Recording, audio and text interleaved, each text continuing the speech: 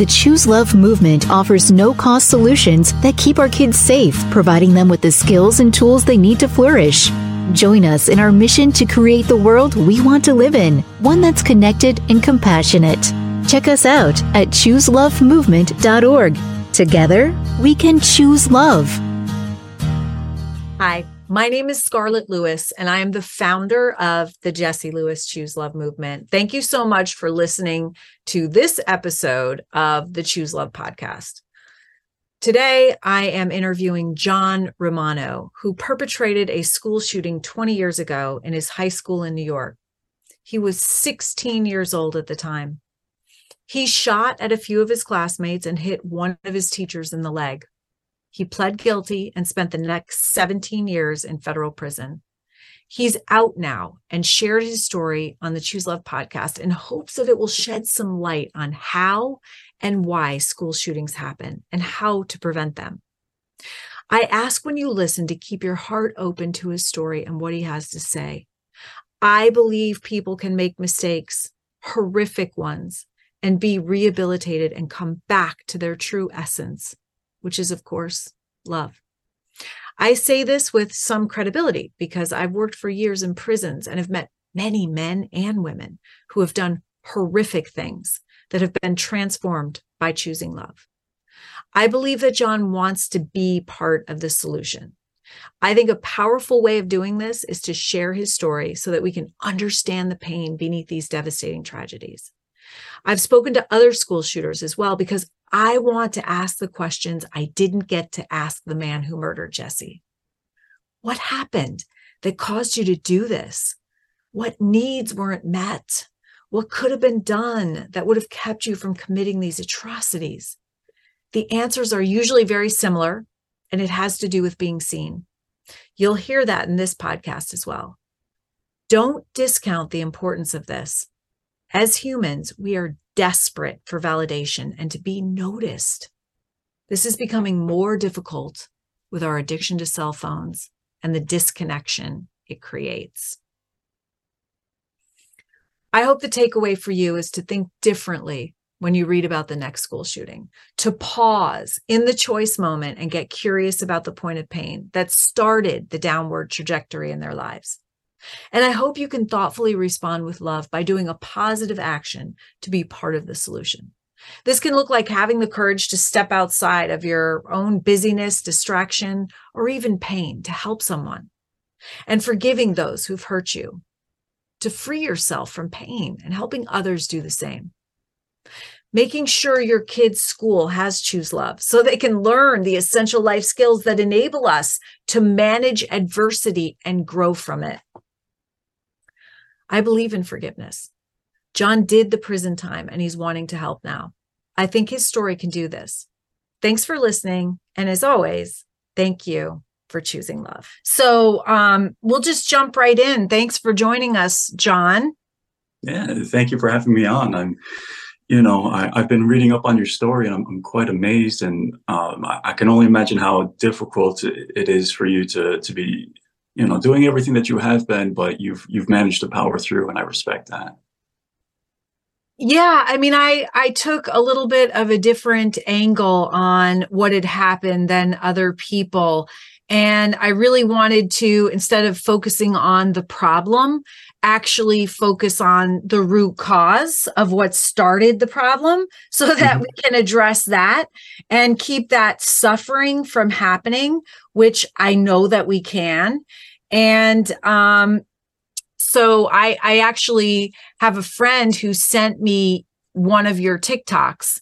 Yeah. And she said, you should interview him for the Choose Love podcast. And I thought that was a great idea because what I have been doing is literally asking, going to the source, asking individuals who have perpetrated these crimes, what happened?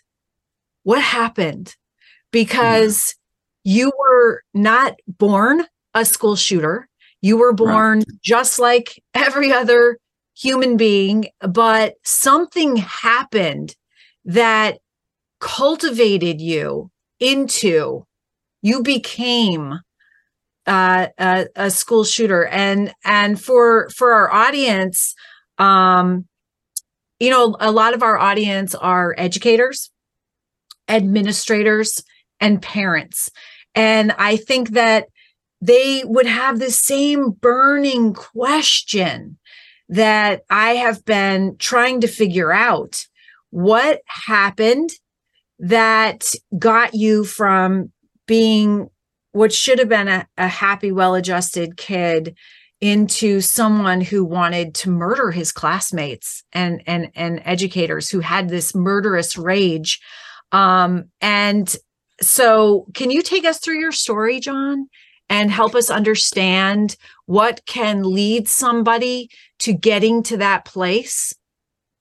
Yeah, because I think it's very important for us to be speaking directly to people who are working with our kids and adolescents, because they're the ones who are interacting with them when they're outside of the household. But especially for parents who might not be aware of what's going on within their children sometimes, or how to handle it when it's beyond their own knowledge of, you know, how do you handle a child who is suddenly, like you said, going from what seems to be well-adjusted to somebody who is suicidal or even homicidal.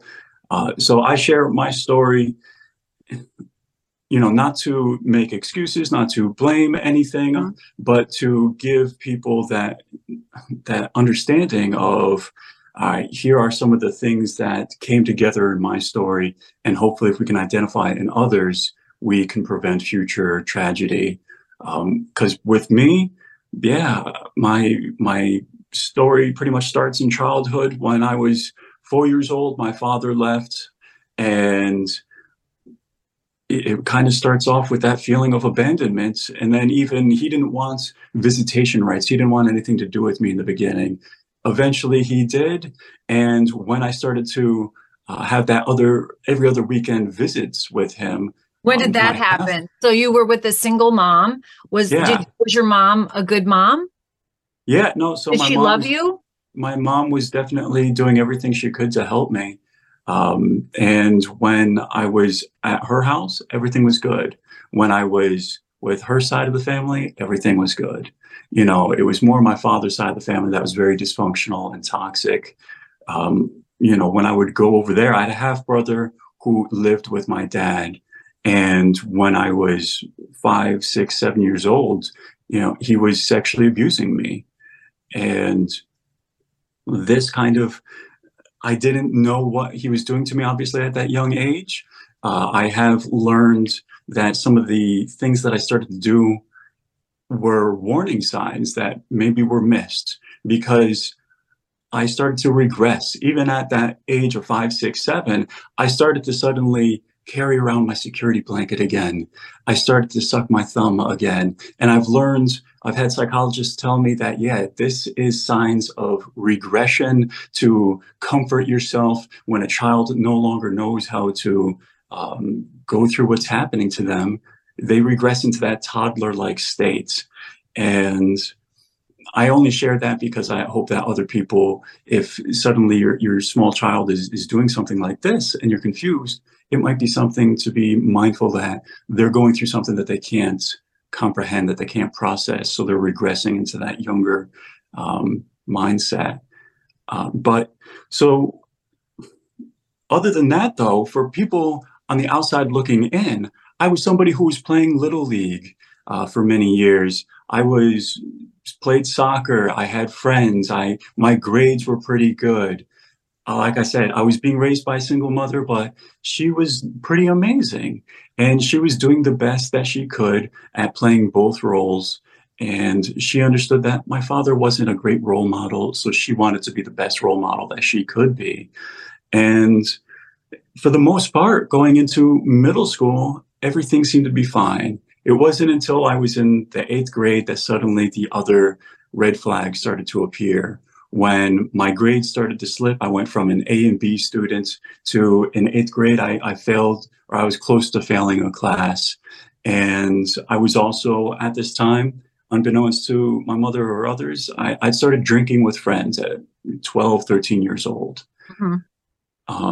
originally it starts off as social, and then it becomes something more.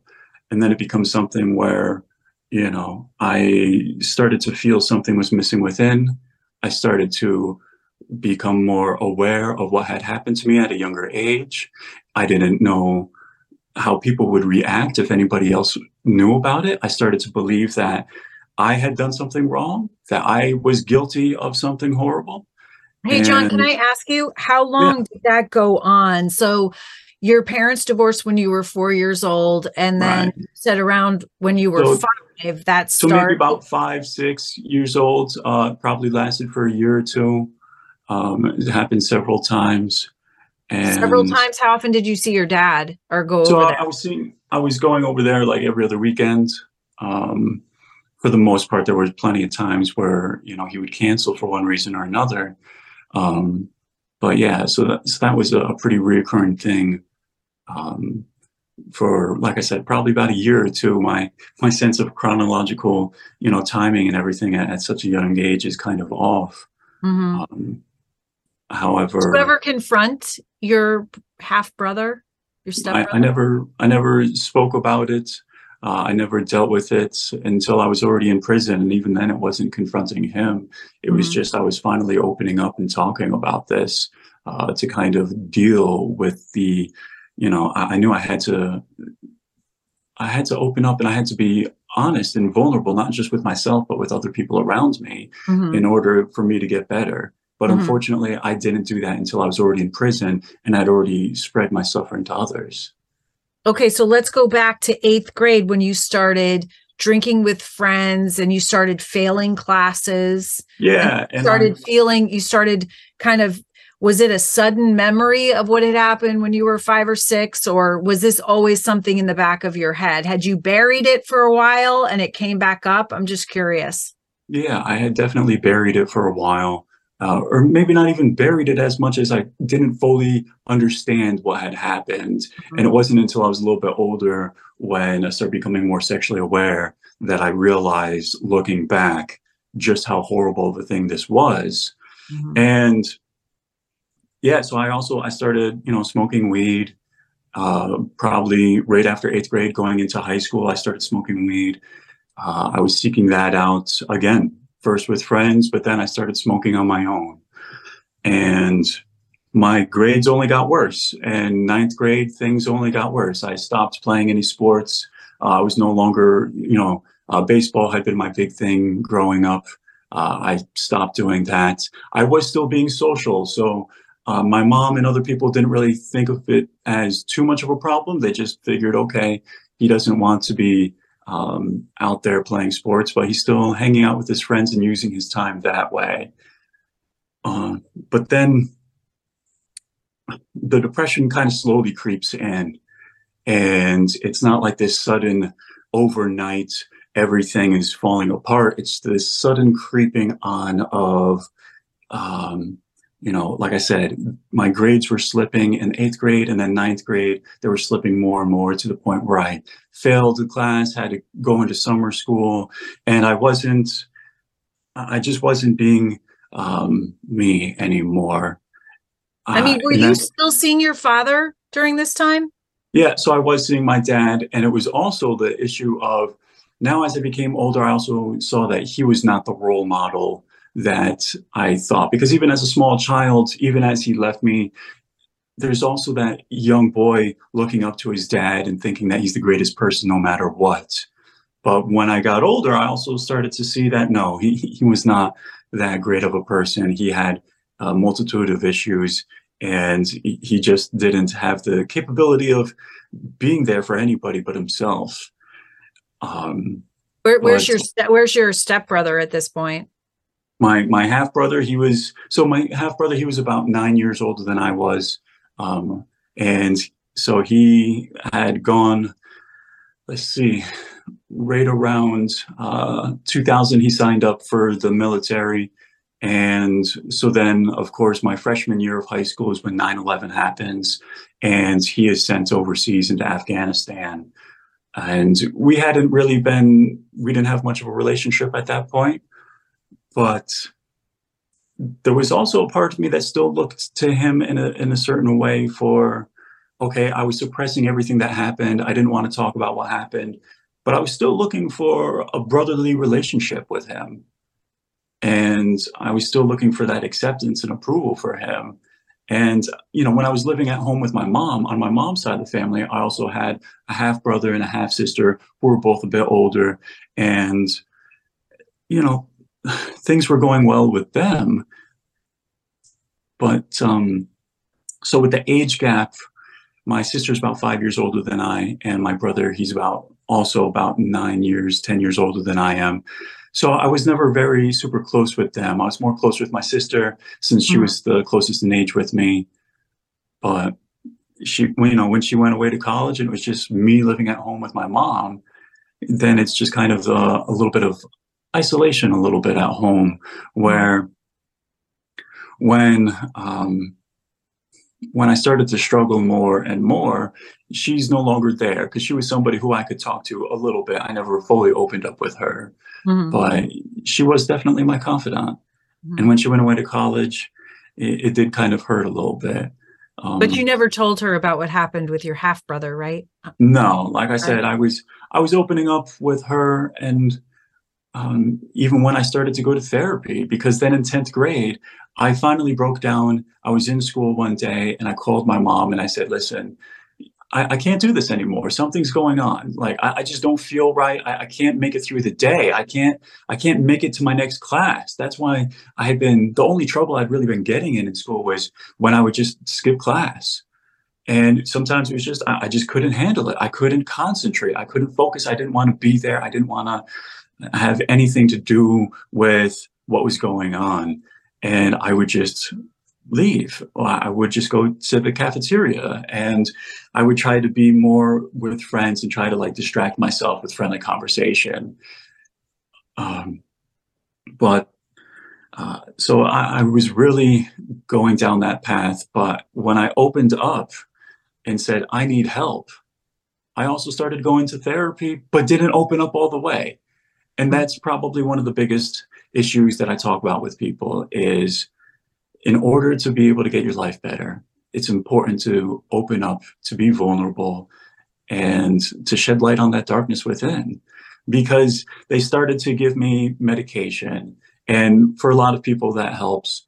For me, I started off on one antidepressant, and then that started to cause a little bit of anxiety. So they started to put me on anxiety medication. And then I had trouble sleeping, so they put me on sleeping pills. And then I was also, eventually, one of my teachers noticed I had been cutting myself, and I'd been covering it up. But one of my teachers noticed and called my mom and alerted the school and alerted everybody that this was going on. So my mom asked if I would be willing to voluntarily go into a mental hospital. And I said yes. I was believing that I'd only be there for a few days, just to get some intensive care and to get some help. When was this, in your 10th grade? Yeah, so this would have been 10th grade. And so when I went there, I was told pretty much that, no, we're going to keep you here as long as we please. And my understanding was, I thought, oh, I'm here voluntarily. I can leave whenever I want. No, you're a minor. It's not up to you. It's up to your mom. And my mom was basically saying, whatever the doctor says, I'm going with. Because again, she was beyond her scope of knowledge to deal with somebody who is, I'm telling her and my therapist that I'm suicidal. She's now afraid that she's going to come home from work someday and find me dead. So when I'm there in the hospital, I immediately say, oh, you've deceived me by telling me that I can leave whenever I want. That's how I went in. So I just started to lie and tell them whatever they wanted to hear in order to get out. And I was only there for a week and I hated it. And even this is when some of the problems with my school really started to kick in, because when I was there, we had mandatory school time as well in the mental hospital, but my high school refused to send any schoolwork to the hospital for me to do. So I would literally just have to sit there and they would just give me a book to read. And they told me, we've never seen this. And this is a local hospital. And they were telling me, we deal with all the high schools in the area. We've never had this happen before. And Why I do you think started they to, did that? Why do you think they did that? well, as it turns out, when I left and when I started going back to the school, and I was asking for help, I was asking for an IEP, I was asking for a reduction in my classes. When you say was it you, or was it your mom, or was it you? I mean, it was Combination both. of your therapist as well. Were they involved with the school? Yeah. So everybody became involved where I was asking, and then, my mother reached out to them, and even my therapist was sending in, and my psychiatrist was sending in a letter basically saying, yes, he's been diagnosed with clinical depression, a reduction in classes or some type of IEP would be advisable to help him out. Mm-hmm. And the school said no. Even in their own paperwork, they admitted that clinical depression is something that would make me eligible for this, but they said no. They did not believe that this was something that would really be helpful to me, in their opinion. They did not want to, as we found out later on, and even for many years after, they have no intention of really acknowledging anybody's mental health issues. And wait, say that again. As we found out? As we found out, right? For whatever reason, I don't know if they're afraid of how it's perceived, but they really deny people's mental health. So they have a history of doing that? They have a history of doing that. And this was a classic example of, I was the first person to ask for an IEP and for help due to, diagnosed clinical depression of any type of mental health besides a lot of people who get them, maybe it's just behavioral issues or learning disabilities like dyslexia or something along that lines. And they refused. And was that your sole diagnosis, clinical depression? Clinical depression and general anxiety disorder. Okay. So again, and I'm not trying to make excuses or blame them for what I would later do. I'm just kind of laying the groundwork of how my mind started to hold a grudge against them, and to started to believe, well, I was feeling further isolated, because not only that, when they denied me, they said, if we're not giving you what you need here, try homeschooling then. If you don't like what we're doing, try homeschooling. And I did. But as so many people will tell you, that's one of the worst things you can do, is to further isolate somebody who is struggling with depression. And so here I am trying to do my schoolwork, but I'm no longer able to interact with friends. So the only positive part of my education, of usually going to school, is hanging out with friends, being a part of that everyday process. And yet that was suddenly no longer there. So is this all in the 10th year, your 10th grade? Correct. Is this happening then? Okay. Yeah. And so pretty quickly I said, nope, I'm not doing this anymore. Send me back to the school. I'll do what I can there. However, obviously, when I go back, it's problematic. My mom ends up hiring an attorney to try to get, the help for me. And it was only with an attorney threatening lawsuits and publicity that the school finally said, okay, we'll give you an IEP. We'll give you the, class reduction that my psychiatrist and everybody had been pushing for, so that I could focus on the classes that I was passing. And, there were so many classes that I hadn't really been going to, I hadn't been doing the work for, and I was going to fail them anyways. So I was able to pass a couple of classes, and I still had to go to summer school. And again, I held that grudge against the school of, if we'd only done this sooner, if only I had gotten this, I could have passed more of my classes. I could have done well. They wouldn't even give me the tutoring that I'd been asking for, You didn't get tutoring in your IEP? Well, I'm saying before the IEP, they had like a tutoring program, and you were failing at least one class, right? Oh, I was failing a couple of classes, yeah. And you asked for tutoring in those classes? I was asking for tutoring, and I could stay after class and be with the teacher or with other students, but they had a program in which there was like a teacher's aide that was in going around and helping people out. Yeah. And again, that was something that was denied to me until basically May of the school year, and I'd already failed everything. That's when they finally gave me my IEP, was a couple weeks before the end of the school year. Hmm. That's Yeah, not too helpful because I know no. from personal experience, it takes quite a while to set those up. So when you said, John, that you started to hold a grudge Mhm. towards the school, was that grudge developing? Was the hard feeling towards the actual school, or was it towards individual adults that you worked with within the school? I'm just curious. Yeah, so there was definitely a grudge towards one or two of the adults of the main principal. Um, but yeah, I mean, as a whole, there was just kind of an overall, they didn't want to help me, they don't care about me, Mhm. and I was pretty much blaming the school in its entirety. Um, and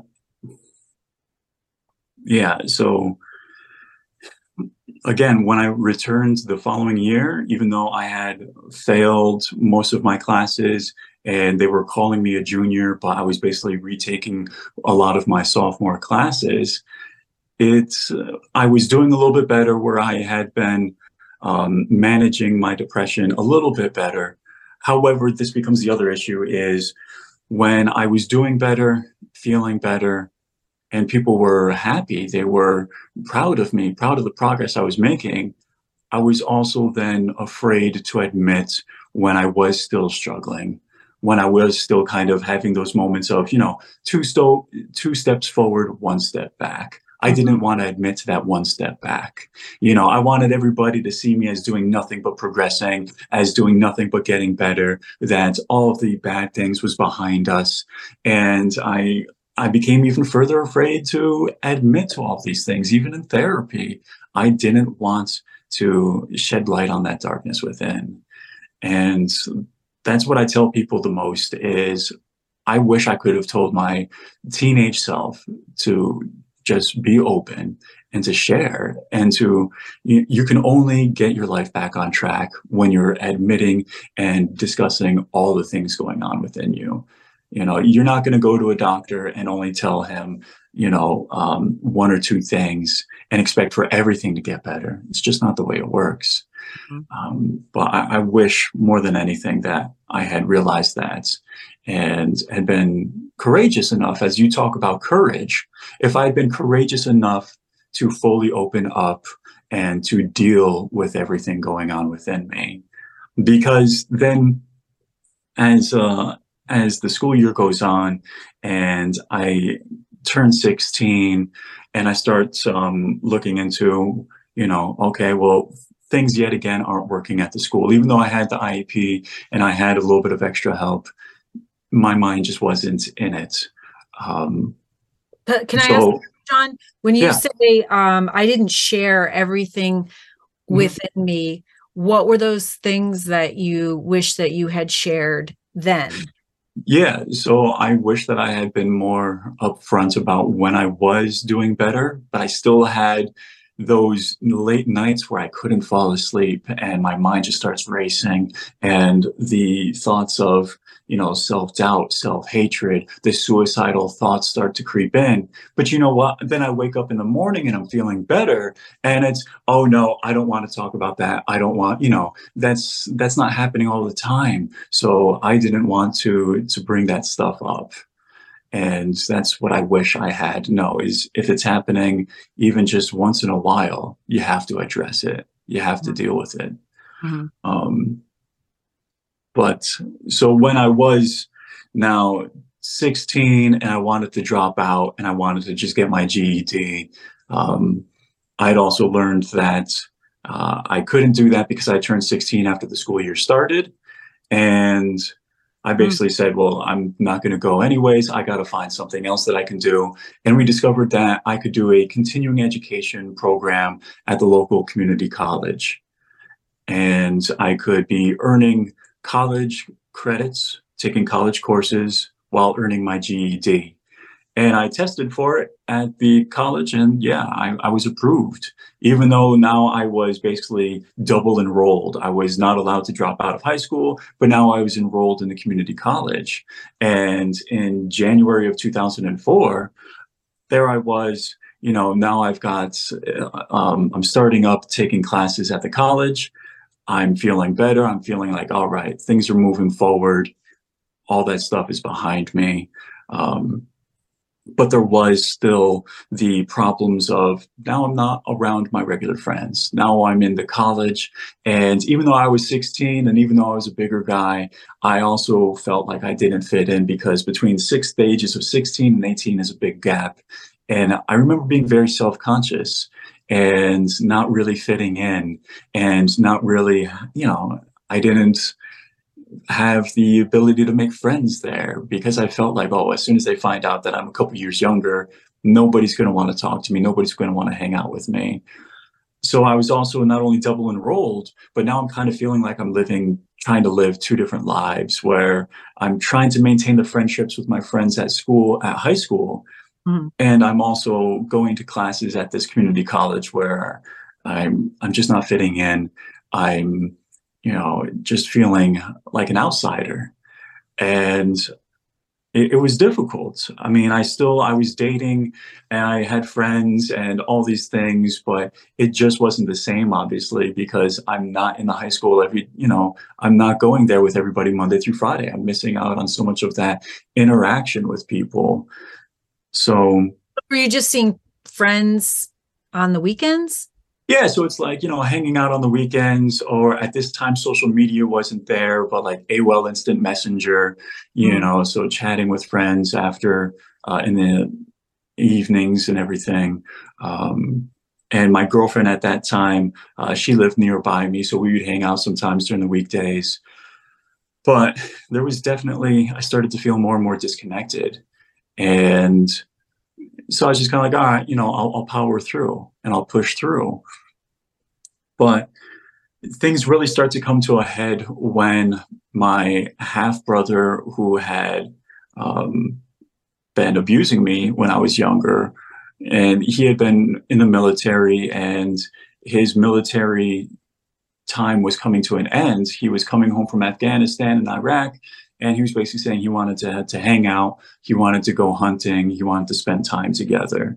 I was like, all right, yeah, no problem. That sounds, maybe we can rehash this relationship. Because again, I wasn't dealing with what he had done to me. I was suppressing it. I didn't want to acknowledge it. I didn't want to admit to it. I didn't want to, I wanted to be brothers despite what he had done to me because I didn't want it to be even present in my mind that, no, I can't be around him because of what he did to me. I didn't even want to acknowledge that. So, I started to talk to my mom about it, and she was obviously against me being around firearms in any way. Did she know about what happened with you and your half brother? No. Had you told her? Okay. No, like I said, I didn't talk about it until years later. Okay. So she didn't want you to be around the firearms. Right. So I've been around firearms a little bit, really before my depression came up. Like they weren't in the house, but my other brother, he had some pistols. And so, I've been to the firing range a few times with him. But then she still didn't want it in the household even then because of my age. But then when the depression kicked in and I started admitting that I was suicidal, of course, she did not want them in the house. But here I am later on the outside doing better, and I'm not admitting to that I'm still struggling at times. And I'm telling her I'm doing better. I am. And I went in and told my therapist about it. And I said, I just want to be able to hang out with my brother, to be able to go hunting. What do you think? And he said, yeah, he didn't see a problem with it.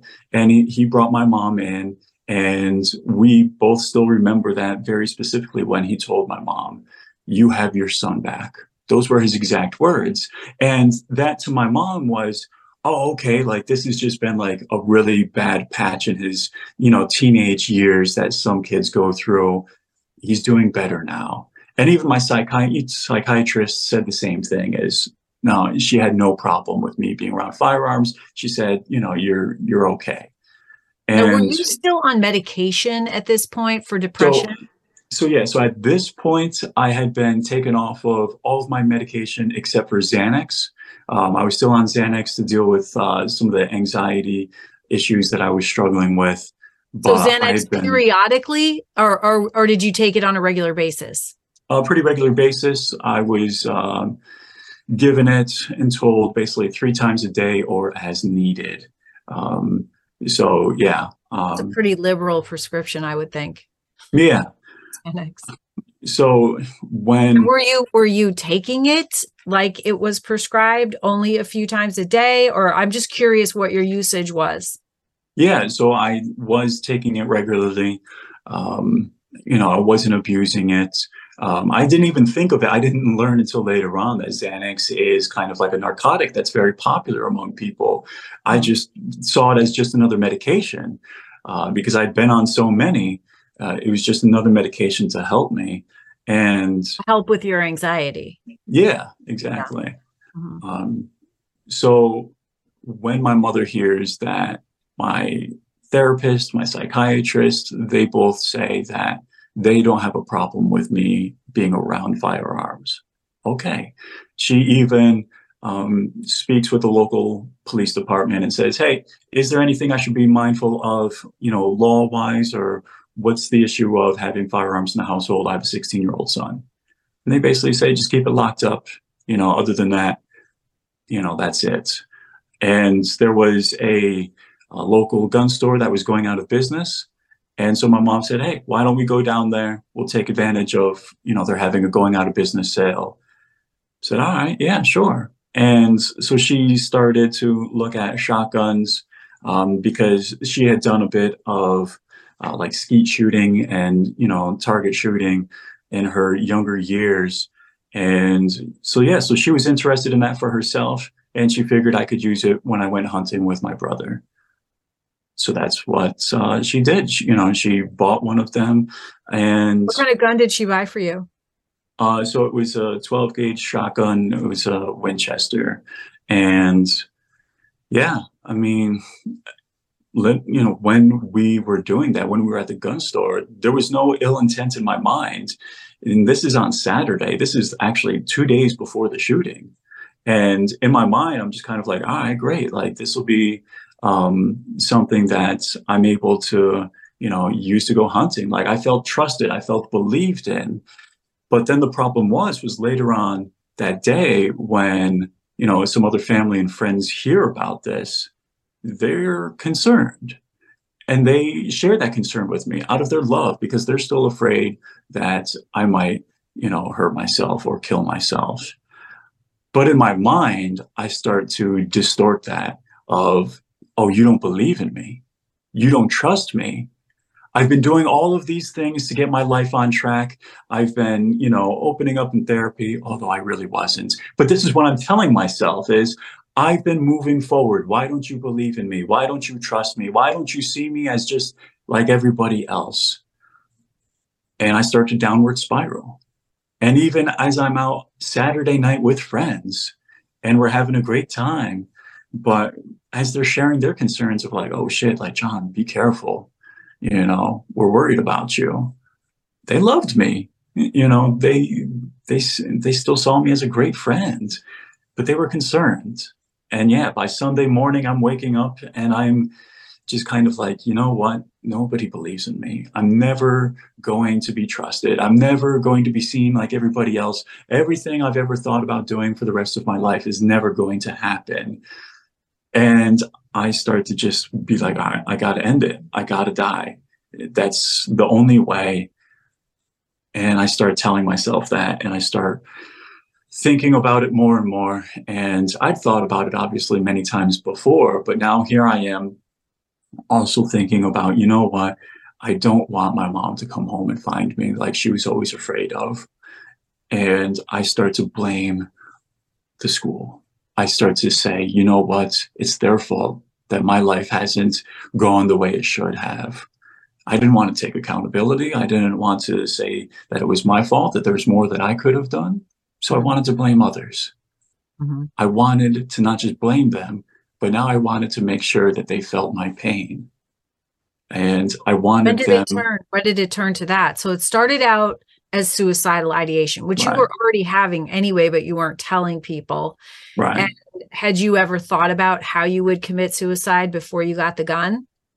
Yeah. So, I mean, I'd thought about it and I'd actually attempted it um, at one point, right before I went to the mental hospital as well. I was not only cutting myself, but I hadn't told people I had taken a whole bunch of pills and swallowed them with whiskey. What kind of Um, pills?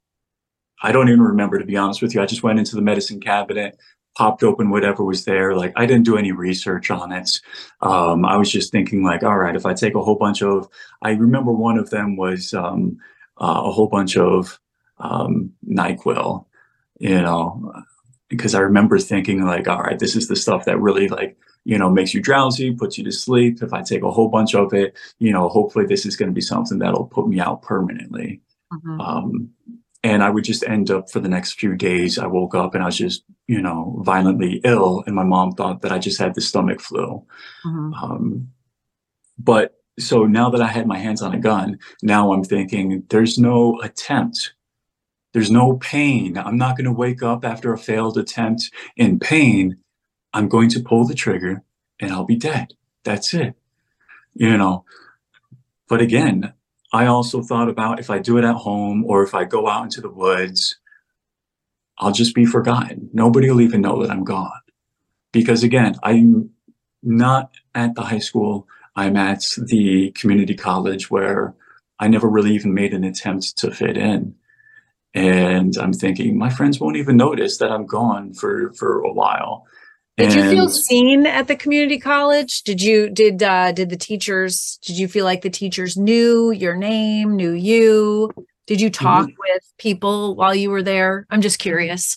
yeah, so like I did talk a little bit with some of my classmates there, and it was probably more in my head. Like I probably fit in more than I realized. Mhm. Um, and there were class sizes where no, the professors didn't know who I was. They didn't, I'm just one of 30 or 40 people who signed up for their class. And I didn't really make an attempt to connect. I was only there for about a month until the shooting happened. But yeah, so I wanted to force myself to be seen, to force myself to be heard, to force people to feel my pain, because I didn't want to be just, you know, I didn't want to just disappear and have people forget about me. There was that desire to be remembered, to not be forgotten. So, And John, did you ever look at other school shooters? Did you ever um, research how they did it, and how far in advance had you been doing that? I'm just curious. yeah, so I tell people like I was in middle school when Columbine happened. I don't really remember, that day or even the next day, but I do remember kind of the atmosphere changed where suddenly we all realized like somebody can come in here and start shooting. Mhm. And I wasn't particularly interested in it. I did end up reading later on a bit about Columbine and about others. I wouldn't call it research as much as I was initially afraid of Mhm. actually I was afraid of being a victim. Mhm. That was a part of my anxiety. I remember not wanting to sit next to the door in a classroom because I figured if somebody comes in and starts shooting, they're going to shoot at the people who are closest to them first. And I remember thinking about that. I remember wanting to sit next to a window because I'm thinking if anything happens, I'm going out the window if I'm on the first floor classroom.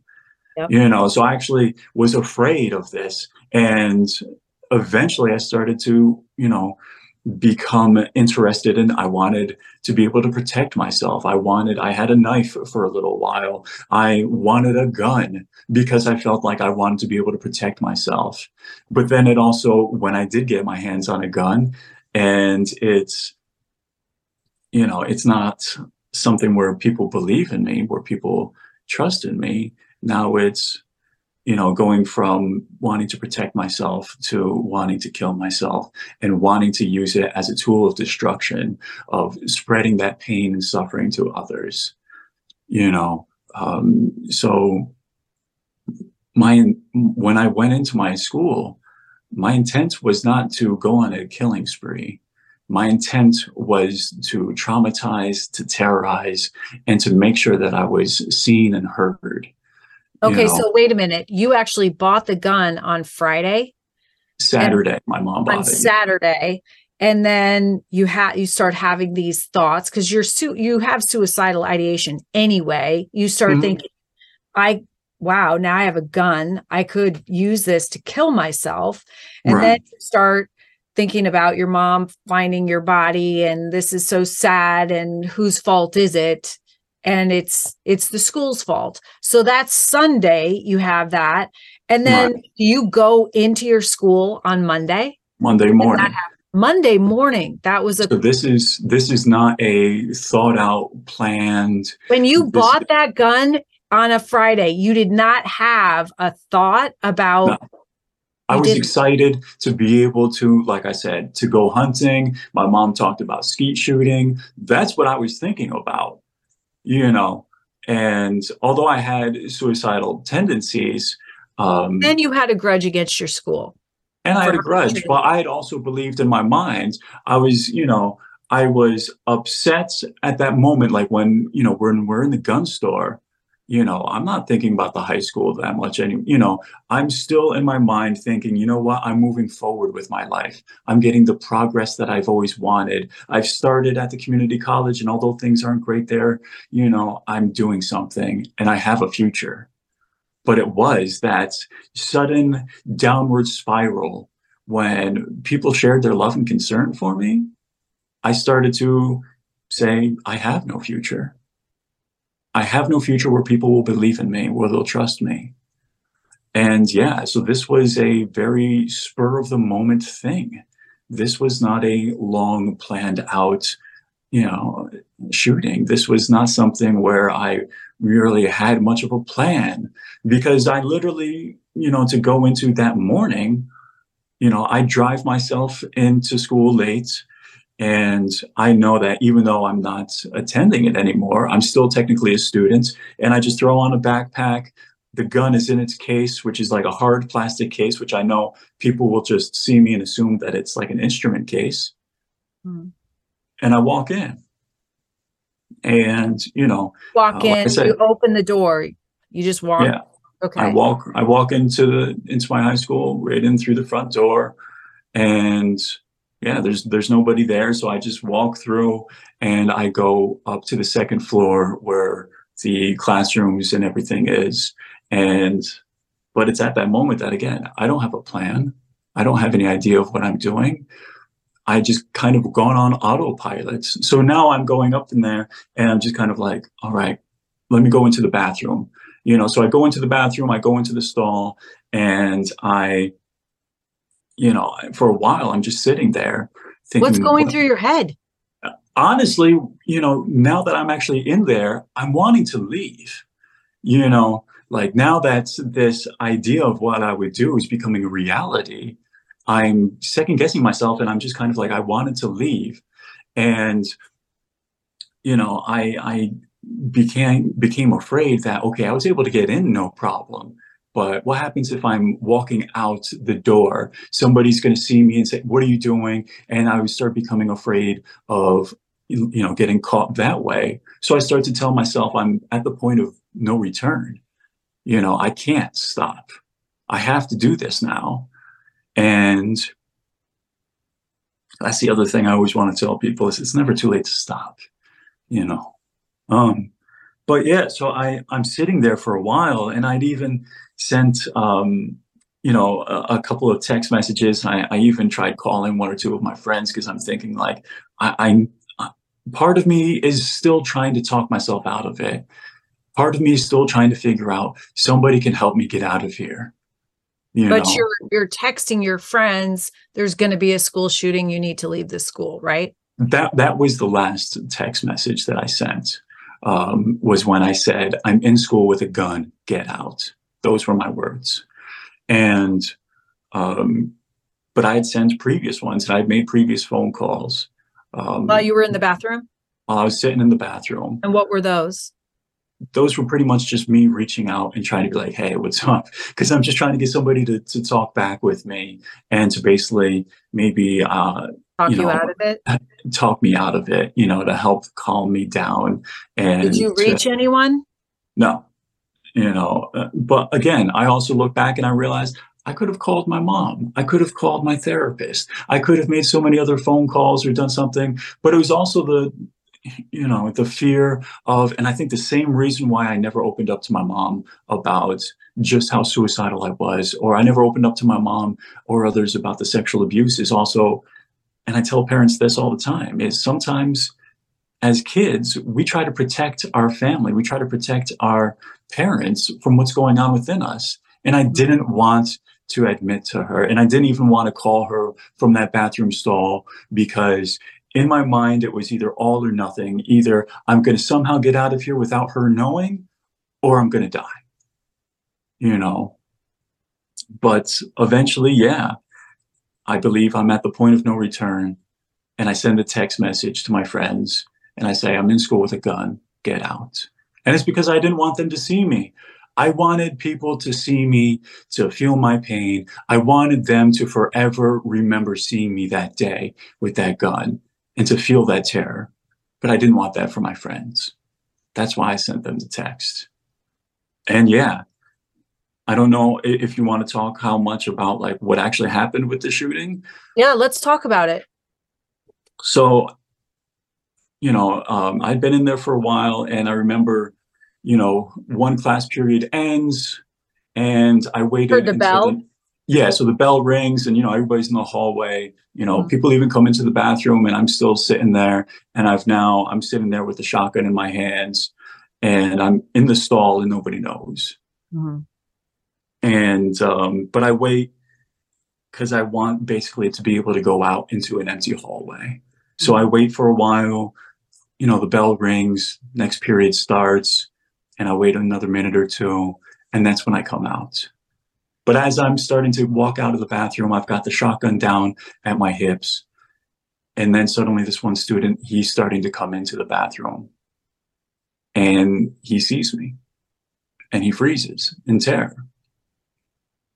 And I still remember he says, "This can't be happening. This can't be real." Did you know him? No. Okay. But he's right there. He's literally maybe 3 feet in front of me. So you're still in the bathroom and he's coming in as you're Well, going no, as out. I'm walking out, so it's kind of one of those like little privacy hallways, you know what I mean? As you're entering in, Okay. I'm literally walking into the main hallway as he's coming around the corner and to enter into the bathroom. So I've got the gun down at my hips. I'm walking forward as he's now walking towards me when he freezes and stands in front of me saying that this can't be real. And, he turns around after a moment and runs away. And I just walk out of the bathroom and I come around the corner and, I hadn't fired at him, but when I come around the corner, I now see 2 other students coming around the other corner about 40 feet away. And with them far enough away, I point the gun up and away from them and I fire. So had he ran away ostensibly to tell people that he ran away, and I later learned out that he basically ran away, ran into the very first classroom that was right there, slams the door shut. Okay, so those kids that came around the corner, they had no idea that they were going to be facing a gunman. Right. So like I said, as when I come around the corner, now I'm talking about these are kids who hadn't seen the first students, because they're coming around another corner down the hallway, 40 feet away from where the bathroom was. So when I come out and I come around that corner and I see them, one of them actually screams out, "Oh shit." And I remember that because he's right in front of a classroom where right now to everybody else, it's any other's day. And there was a teacher in that classroom who hears him yelling that. And I remember her saying to him, she says, you know, watch your mouth, watch your language. Because to her, it's any other day, you know. So that's why she hears a student yelling that. And that's all she's thinking is, what, you know, watch your mouth. Mm-hmm. And that's when I pointed up and away from them and I fired. Mm-hmm. And they, you know, immediately they go right back, you know, from around the corner where they were. And I fire again. And so you fired into the ceiling? Yeah, so the very first one went, like I said, up into the ceiling and kind of hit into the corner because it's bird shot. I'm also using 7.5 grade bird shot. So we're not dealing with slugs or buckshot. We're dealing with small bird shot pellets. And so it's So a pretty that big. scatter pattern isn't that large, correct? Well, because of the distance of how far, like, you know, it spread pretty far. Okay. But as I showing people, you know, the video that the police took later on, yeah, it went up into the ceiling. It hit some of the upper parts of the wall, Mm-hmm. and you know, so I wasn't shooting at them. You know, I was more of making a statement of I'm here and I'm, you know, terrorizing them. I'm traumatizing them. You know, to this day, 20 years later, they're still suffering because of me. Mm-hmm. And What's I going wanted through that. your head? What's going through your head at that time? What thoughts are you thinking? Are you thinking maniacal thoughts like, you know, that you have the power now? Or I'm just curious what your thought. Honestly, at that point, I'm on autopilot. You know, I'm not really even in my mind. There's not a lot of thoughts going through. I'm just going through the motions. You know, like when people say that they saw me that day and my face was just blank, like there was nothing there, it's because I completely separated myself from what I was doing. You know, I wasn't fully there in the moment. I was just going through the motions. Mhm. And after I fired those 2 shots, now I'm just walking around. And in my mind, I'm thinking either So the I'm two going to, shots, so you shot one above the kids that were coming around the corner. And then what was your right. second shot? So then the second shot ends up going, like they came around a corner from my perspective on the left. I fired again to the right, but now this time it hits the wall, you know, and it hits the wall closer to me, kind of, you know, in between where they were and where I was. Um, you know, so it was again away from where they had been, even though they had run away. But yeah, and so that second shot when it hits the wall, also now it's everybody in those classrooms is now feeling, not only hearing the explosion of the shotgun going off, now they're feeling as the wall and everything is shaking from that second shot. Mm-hmm. Was that a wall adjacent to a classroom? Was there a Yeah, classroom so that outside was, that wall? yeah, that was an out, you know, that was a wall connected to a classroom. It's, you know, basically they had these like metal type walls. So it's, you know, basically now it's shaking everything. And now I'm just walking around. I'm walking up and down the hall. And like I said, I figured I'd either wait for the police to come or I would finally be able to, you know, pull the trigger on myself. But as I'm walking down the hall, it's completely empty. All these classroom doors are closed. I'm not even paying too much attention to them until out of the corner of my eye, I notice one of the classroom doors is open.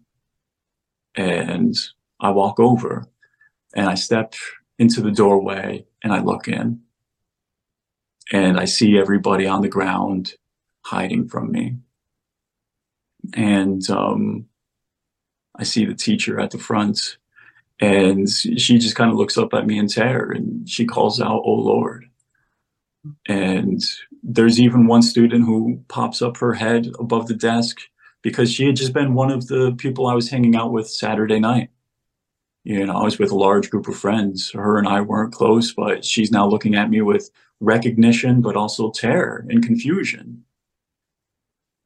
But I think all I wanted at that moment was to, again, to be seen, but also now you're going to see something that you're never going to unsee. Hey, hey, oh. It's all part of us. We can all choose love. It'll lift you up if you let it in. Let the